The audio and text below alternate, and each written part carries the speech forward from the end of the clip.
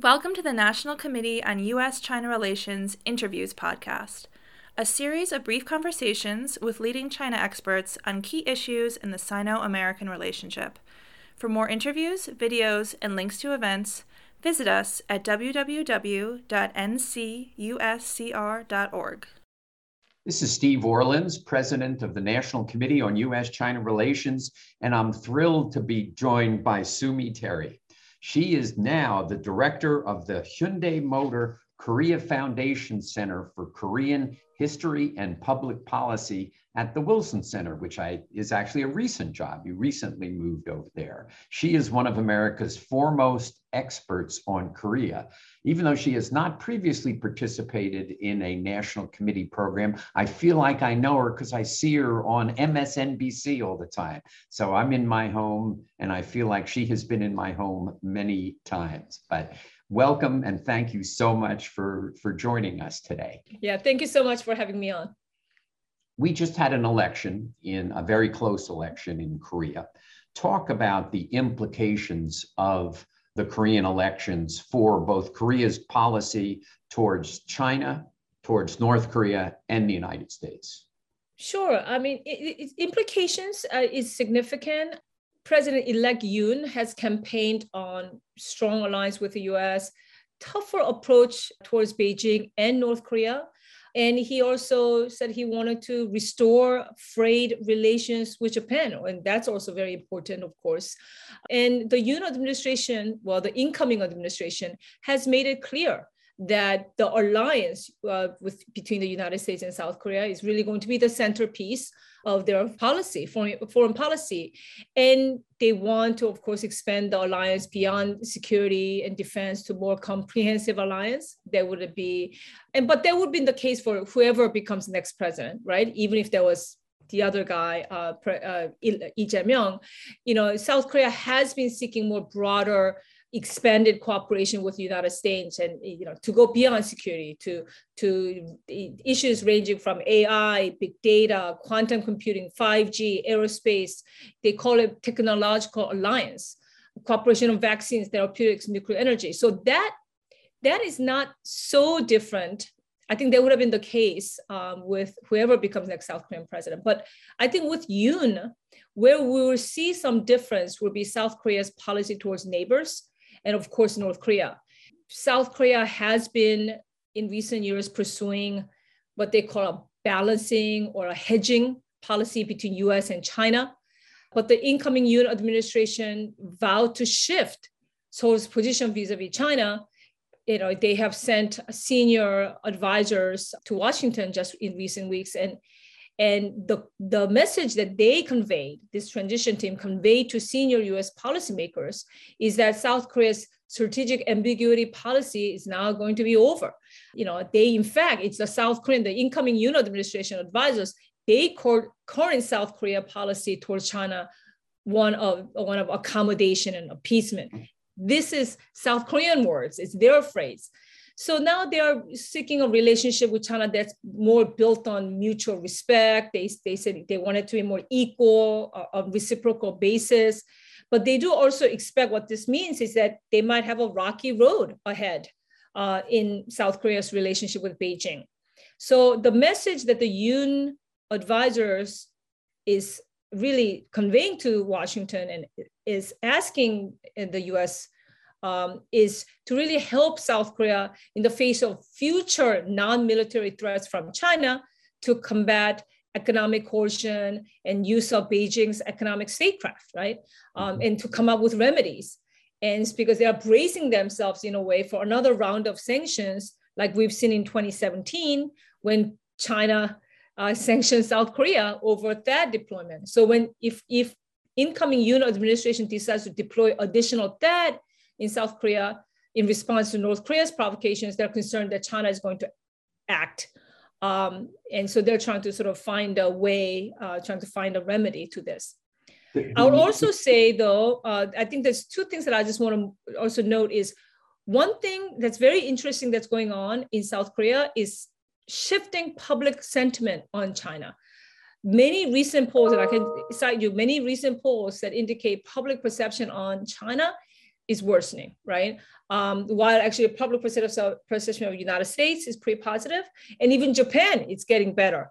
So there's that element. But then I do want to caveat everything I've said on South Korea's policy toward China with just one caveat, is that while incoming Yoon administration will be tougher on China and of course North Korea, one caveat that I do want to note is that the reality on the ground that they cannot ignore is that South Korea, China is still South Korea's #1 trading partner, right? South Korea's trade volume with China reaches over $300 billion annually, which is equivalent to trade volume with US, Japan, and Europe together. In 2020, I think South Korea's economic dependence on China was like 85%. So basically, the trade with China makes up about a third of trade for South Korea. So that is the real reality on the ground. So we will have to see how much that this incoming administration will be able to implement this new China policy. I understand that incoming President Yoon and the administration is very vocal, but we'll have to still wait and see whether they can really implement that. The inauguration is May 9th? Yes. What specific policies should we be expecting? As I was going to ask about, the trade, it's the biggest export market by far for Korean businesses, obviously responsible for enormous amounts of employment in Korea. There are tons of Korean students in China studying Chinese, and yet public perceptions, as you correctly point out, of China are dropping. But what specific policies should we expect from the Yoon administration with respect to China? How does this get implemented into kind of a real policy? Except saying we're going to cooperate with the United States. Okay, but what does that mean? I think at least President-elect Yoon will be more vocal about China issues than current President Moon.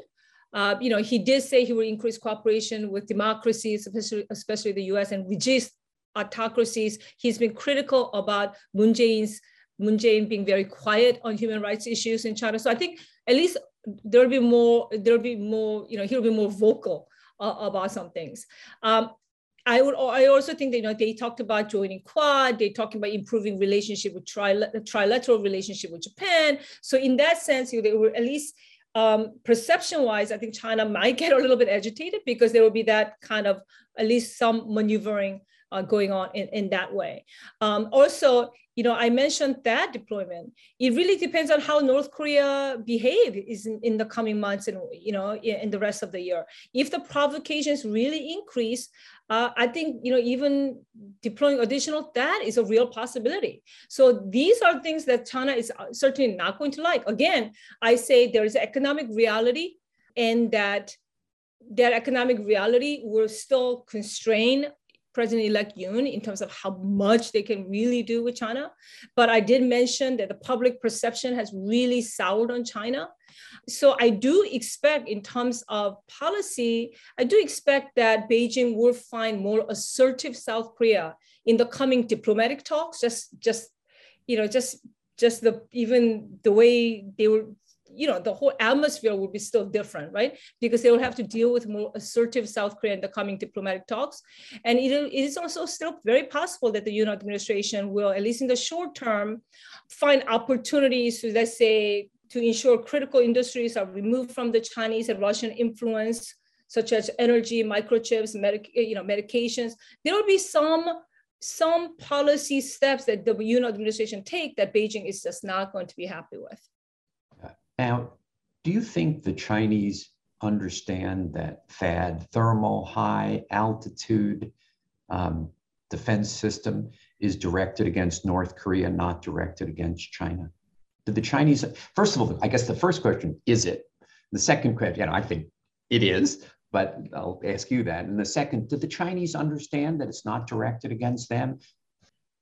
I really think they must, but the way they act is that they act like they don't understand it, right? So I don't understand their overreaction and them sanctioning South Korea in 2017 over this, that which really it was the sort of, this is what made the public start turning against China, South Korean public. So I think they really overplayed their hand there in terms of, or overreacted. But so in theory, I would like to think that they understand that this is really directed to North Korea and not China, but their actions show me that they don't understand that. Otherwise, why would they sanction South Korea? I wanted to say, hey, you guys are sanctioning the wrong Korea. Sanction North Korea, right? Creating the situation where THAAD need to be deployed. Right. And they sanctioned the company in which the system was placed. Yes, so Lotte. Right. You mentioned the Quad. You think the South Koreans will end up joining the Quad? Well, they certainly express interest in joining Quad, but it's actually not that easy because Japan is not quite on board with that right now. I think India, there's a pushback. So there's a little bit of a pushback from Japan, pushback from India. I think there's willingness to join Quad from South Korea, but it really depends on other members. So I think what would happen is, at least initially, they will join informally with these informal working groups on a whole host of issues they'll cooperate on, even though they don't formally join Quad. So kind of it will be a loose association, which actually might be better for their relations with China. China initially was kind of indifferent to the Quad. They now have come to be very strongly opposed to Quad and have recently been making analogies to NATO expansion is what the Quad, NATO expansion to Russia is what the Quad is to China, which is right. So I think probably for the incoming Yoon administration, that might not be a bad play because they say, we want to join Quad, but then, okay, it's really Japan and India and others are just saying, slow down. So we'll be happy to join informally. So they score points about their willingness to join, but then they don't upset China. And then Japan and India, everybody's okay. And then they at least still work with everybody on more informally on a whole host of issues. So that might not be it might not be a bad play. I think that's how it's going to work out in the next couple years. As you said, China should be sanctioning the North Koreans, obviously, but they are to some degree, they still abide by the UN sanctions, not by American sanctions. Talk about North Korean behavior recently and the potential for another nuclear test. How long has the moratorium on nuclear tests been in effect? It's been quite a while since they've done a test. So talk about the ICBMs that got launched and the potential there for a new test. Yeah, I definitely think a new nuclear test is coming. It's been, since 2017, there was no nuclear test. But what the North Koreans like to do is cut this salami really thin, right? So this is why they've been testing a whole lot of weapons in recent months. So it's certainly, you should certainly expect it. North Korea has recently tested a missile for the first time that they announced that what they described it as tactical nukes delivery role, right? So they're moving ahead, and I think very likely, I as a North Korea watcher would say it's very likely that they will try to test tactical nuclear weapons. And what's motivating the North Koreans? There are a number of factors, right? First, I would say they're genuinely interested in diversifying their missile and nuclear arsenal, and then I would say also the external environment, I think, is actually looking pretty good for North Korea. And why I say this is because with the whole Russia's invasion of Ukraine, and then you have U.S.-China deterioration of that relationship, that actually sets up this external environment for North Korea to test and sort of get away with it, because China is very unhelpful right now.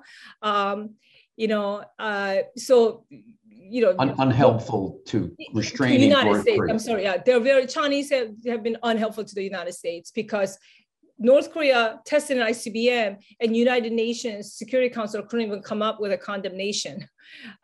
So of course, this is what I mean by, I think it sets up North Koreans quite nicely because they could test something, and I don't think anybody would really, United Nations is not going to even really act on it.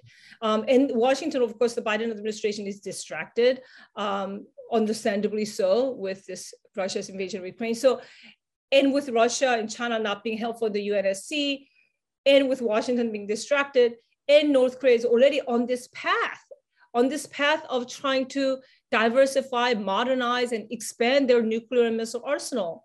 So, I'm very concerned that they're just going to go ahead and continue to expand, and there's not much that anybody can really do about it.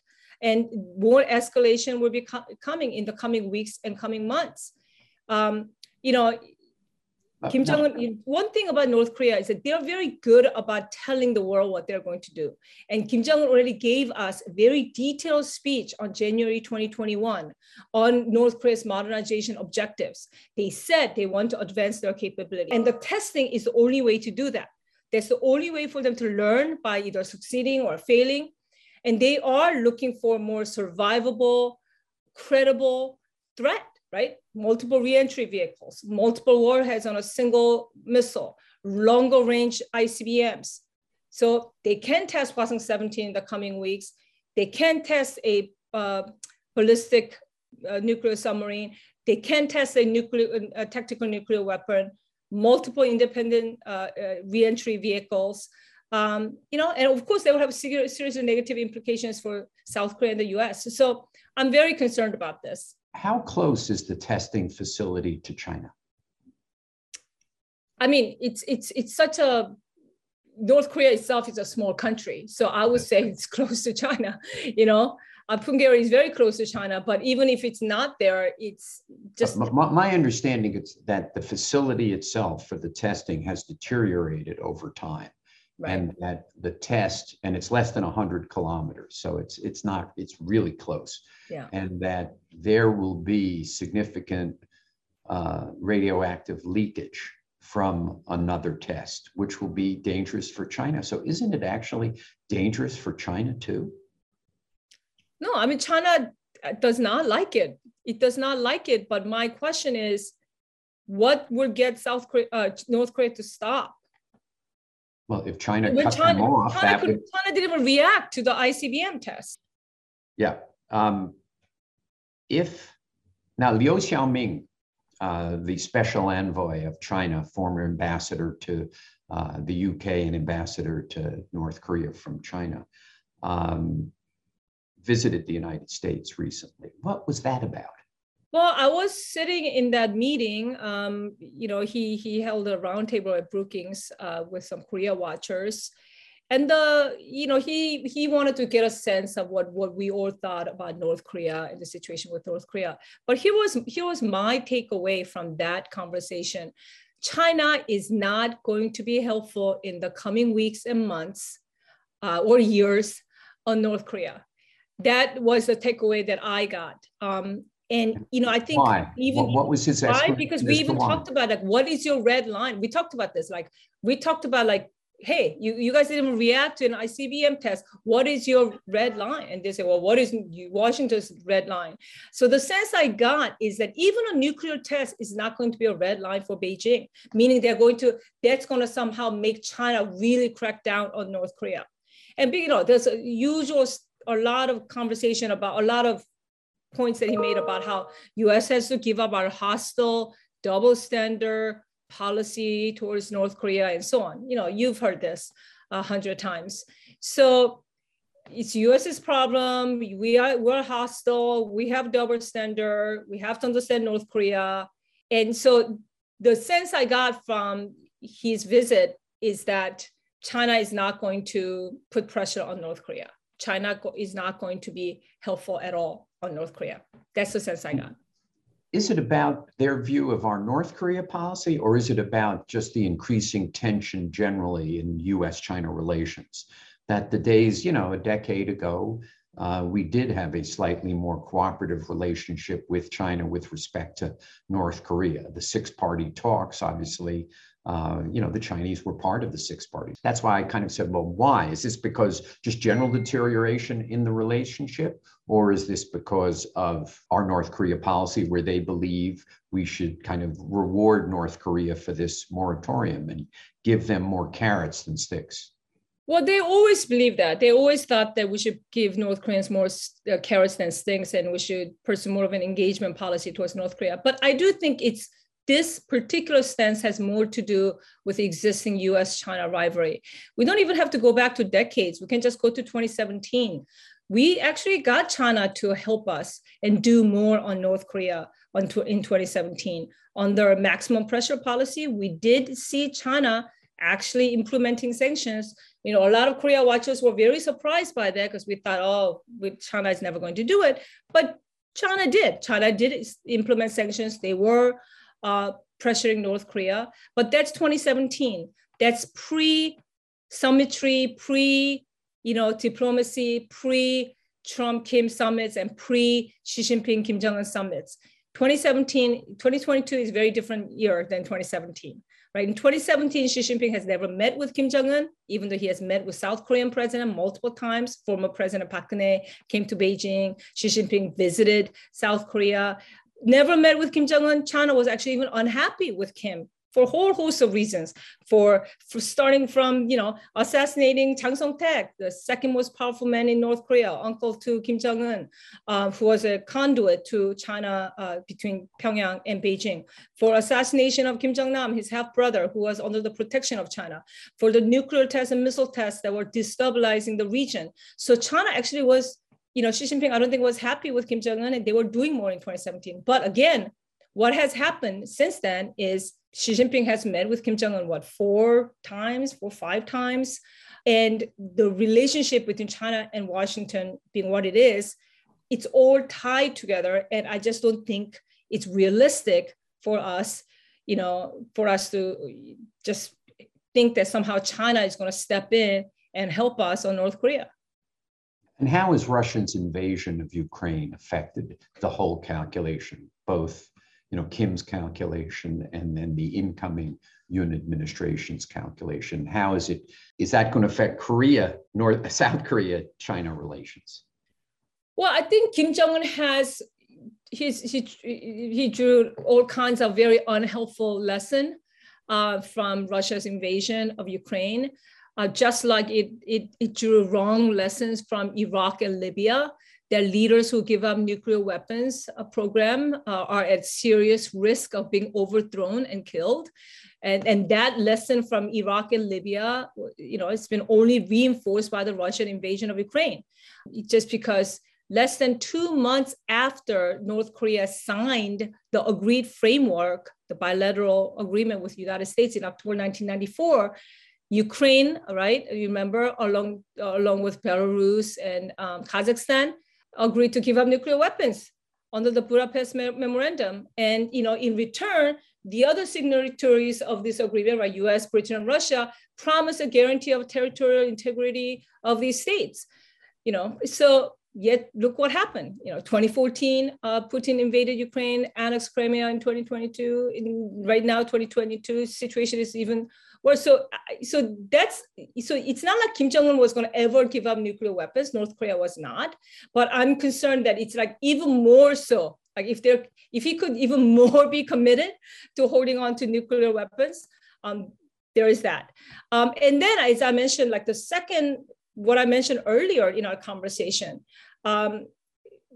it's just, again, this environment then in a strange way is helpful for North Korea because the world is distracted. China and Russia is not going to be helpful, the North Korea question, and so on. So I believe North Korea actually has a wide open pathway to further escalation without any kind of fear of serious consequences to that. And then I guess with South Korea, it's kind of interesting, the kind of lesson they will draw from this is though I think it reinforced, though, a positive thing that it reinforced is that we need to rely on each other. This alliance matters. at least that's what the incoming administration advisors have said, that at least that's a positive message that they got. It's like, listen, you can't be alone. Look, Ukraine is getting all this help from US and NATO and European allies. So these alliances matter. And so that's at least a good thing that came out of this whole Russia's invasion of Ukraine in terms of the different messages that North Korea got and South Korea got out of it. I had an interesting conversation yesterday about, the effect of Ukraine on the Taiwan contingency. One of the interesting pieces of data that came out is initial polling suggests people in Taiwan have become more fearful. This is just a perception issue that kind of they thought wars like this were part of the 20th century. This wouldn't happen in the 21st century. Are people in South Korea becoming more fearful based upon Russia's invasion of Ukraine, which the Taiwan people, the polling suggests that's happening in Taiwan? I don't think South Korea, the South Korean public is sophisticated enough to understand that South Korea is not Ukraine, right? And North Korea is not Russia yet, or far from it. North Korea is 198th ranked economy in the world. It does not have the kind of, so I don't think South Koreans are worried about that. Although there is a lingering concern about just letting North Korea continue to develop nuclear weapons, because one of the messages that's coming out is Putin's threat of use of nuclear weapons is sort of deterring the United States or our European allies to do more in other ways, because we're so afraid of being dragged into the war. So North Koreans are getting the message, okay, we really, really need the nuclear weapons, not only as a deterrence, but we can use them to make threats, and that has benefits. So I think South Koreans are concerned not necessarily about the war, but just allowing North Koreans to just continually expand their nuclear program. So they worry about more in the future and how North Korea might use nuclear weapons sort of as not only as a deterrence, right? It's as a deterrent card, but we use them to make threats, the kind of threats like Putin is making. Mm-hmm. So I think that's more of a concern from the South Korean perspective. It's extraordinary that after President Yoon is in office for less than 14 days, he will be hosting the President of the United States. I don't recall many instances where a newly elected leader is in office such a short time will be hosting. And obviously President Biden will be going to Seoul. He'll also be going to Tokyo. What should we expect to come out of those meetings? I think, they will have a very positive message about how Washington and Seoul are aligned. And they now, how the alliance relationship is the linchpin, the foundation for both of their foreign policies, how they're going to expand the relationship to go beyond security to this technological alliance, comprehensive alliance, very future-oriented alliance. The Yoon administration, the incoming Yoon administration, like to now call themselves, they say, well, we want South Korea to be like GPS, right? Global pivotal state, or not just a country that's just only focused on North Korea. And so the message that we're going to try to convey, or this message that's going to come out, is that South Korea and the United States, the two allies, have large agenda, and they're going to be partners. And now South Korea is going to wants to have more of a regional and global role. That its foreign policy is just not going to be just fixated on dealing with North Korea or just China and Japan. I think it's going to be a pretty positive message on alliance and on all the things that the allies can do together. How will they talk about China?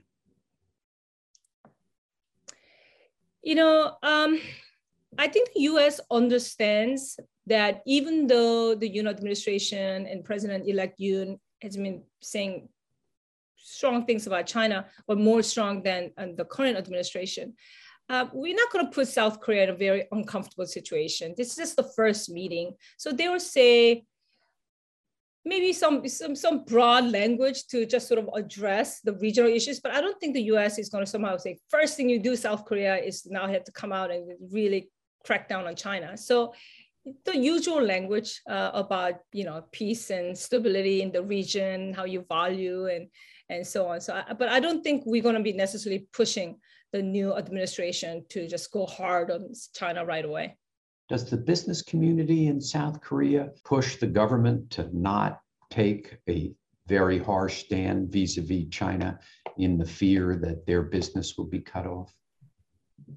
I don't know if there's necessarily a pressure kind of thing. I think the South Korean government until now just naturally understood to not try to provoke China. And look, I mean, this whole THAAD incident and the sanctioning of South Korean companies, that was just a wake-up call for the government, the businesses, and the people. So I think that message, the government does not have to tell, or the business people does not have to tell the government. Everybody understands what China is going to do because China already did it. That's sort of the, but as I said, there has been a negative repercussion to China behaving this way, including negative public perception about China. So what's interesting is the pressure on the government could actually come from the public, who's actually very increasingly unhappy with China. So to take a tougher position rather than that. Right. Interesting. Well, it's true in the United States. The polling in the United States has dropped precipitously in terms of perceptions of China. And the Congress reflects that, as does the administration. But this 30 minutes has flown by.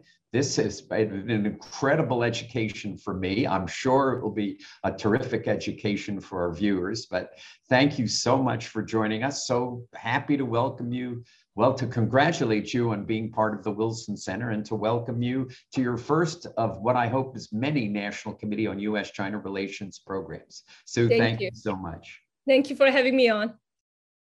For more interviews, videos, and links to events like this one, visit us at www.ncuscr.org.